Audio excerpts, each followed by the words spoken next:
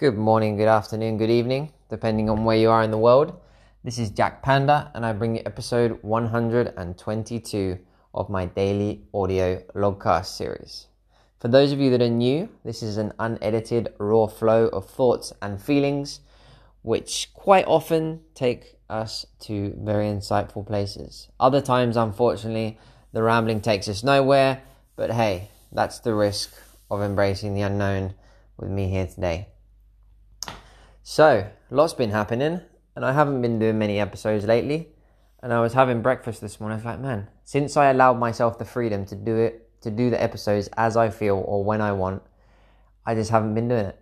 I think it's been nearly a week since I did the last one, and I need to find the balance, It's like not being too strict, but not being too lazy about it. Like, find that balance, and that's why rules are necessary. Commitments are necessary. If we don't push ourselves to do, to commit to something, then we're just going to be like, hey, fuck it, don't fancy like doing it today. I prefer to watch Netflix, or I prefer to do this, or I prefer to do that.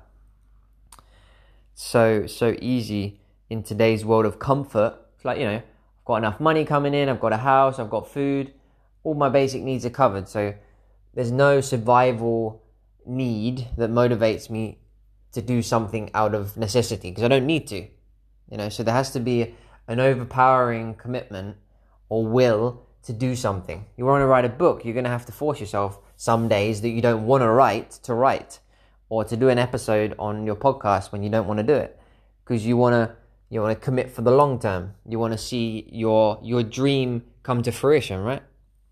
Not just because you feel like it. And this is the spiritual new age bypass of like, follow what you feel like, do as you feel, follow your passion, follow your heart, do what feels at ease, do what is effortless, do what you feel attracted to. It's like, I lived that for a few years. I was traveling. I was like, I'd be working on a project, and I'd start to feel that things weren't flowing. It was getting a bit sticky. I wasn't really getting on as well with the people. And rather than communicating that and figuring things out to move forward, it's like, you know what? I'll just go to another country. I'll just look on Workaway amongst the thousands of options around the world that I can be part of, and I'll just change project, change country, change group of people. And yeah, how is that gonna create anything sustainable in the long term? You're just jumping from one place to the next rather than committing, right? And it's not really our fault as a generation. It's never been more difficult to commit to something because we have so much choice, right? So it's not really our fault as a generation now that we find it hard to commit. It's so easy to fuck off and do something else, quit a job. That's why employers don't have the power over their employees that they used to. And they need to treat them well.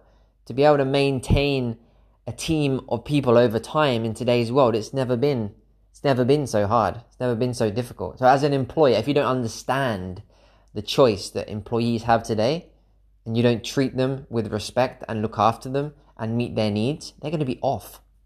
They're going to be off. Not only are you going to find it hard to find people, but it's going to be even harder to keep them.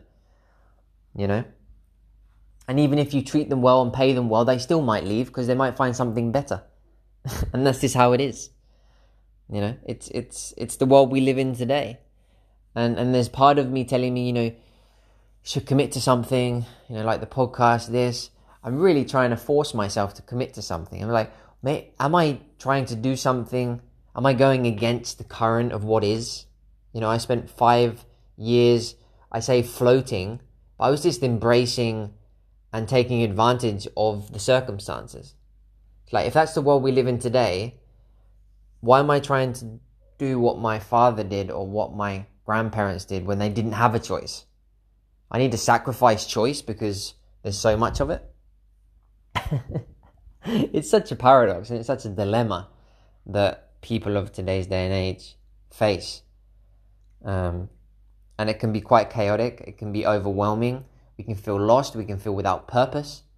That's the thing when you don't commit to anything, is that at any moment you can just stop and contemplate your life and feel, I don't really have anything that I've built over time. I don't really have any savings. I don't really have a family. I don't have any kids because, that would be sacrificing my own life to have a kid. I don't really have a career or, built a team over time. Because, I wanted to embrace the abundance of choice, which is amazing. It's like nothing is good or bad, right? Let's be clear on that. I haven't worked in one kitchen for longer than 3 months in my whole life. I've never had a job longer than 3 months. I mean, it sounds ridiculous. It's like, man, how are you going to grow in your career? That's what my auntie or my parents would think. He's just lost it. He's wasting his time. He's just going from one place to the next. He's not staying anywhere. He's not growing any roots. He's not growing. And that's all bullshit, of course, because I've grown a lot. The fact that I've been in so many kitchens allows me now to walk into any kitchen on this planet and adapt and know and function. That's why I was able to do my events around Europe and just, arrive at a country that I'd never been to, collaborate with a restaurant and people that I'd never met and never worked with, and pull off an event for 30, 40 people and cook in a kitchen that I never cooked in and use ingredients that I'd never used before. And of course, that burnt me out because it was too much uncertainty and too much of a challenge. But what I mean is, the skills that I've achieved by going into multiple kitchens and seeing so many different ways of working in a kitchen and serving food and cooking food, and it's variety. It's not the depth. It could be considered superficial, but a chef that's only been in one kitchen their entire life, if you put them in another one, they will be totally lost to a certain extent.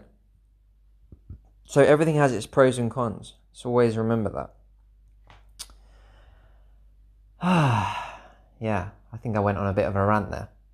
But I want to talk about something very exciting that's happened finally after about a month of looking for a new house here in Gozo. We found one. We found this amazing penthouse looking out over the sea.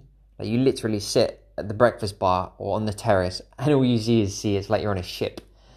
We've got 3 bedrooms. And it seems like I'm going to do what I was trained for. I'm going to have an Airbnb. I'm going to have a B&B, bed and breakfast. We're going to offer meals as well, lunch and dinner for those that want it.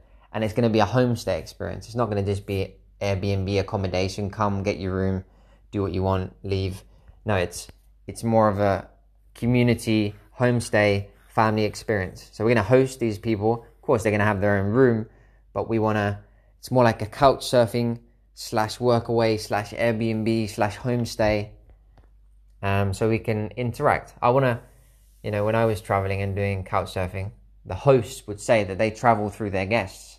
So I want to receive people. Not only do I want to give back to the communities of couch surfing and give people an experience that they remember of Gozo and of food and the space. We want to create a really nice space in the house. Super exciting project. That's happening. And there was part of me that wanted to get a part-time job recently, and I went for a trial. So I was like telling myself, man, you need to humble down. If you need to get a bit of extra cash, go and get a job. You don't need to be fixed on this idea that you're self-employed and that you don't work for anyone because you've never been able to in your whole life, which is the truth. Never reached over 3 months. So I was trying to push myself to get a part-time job.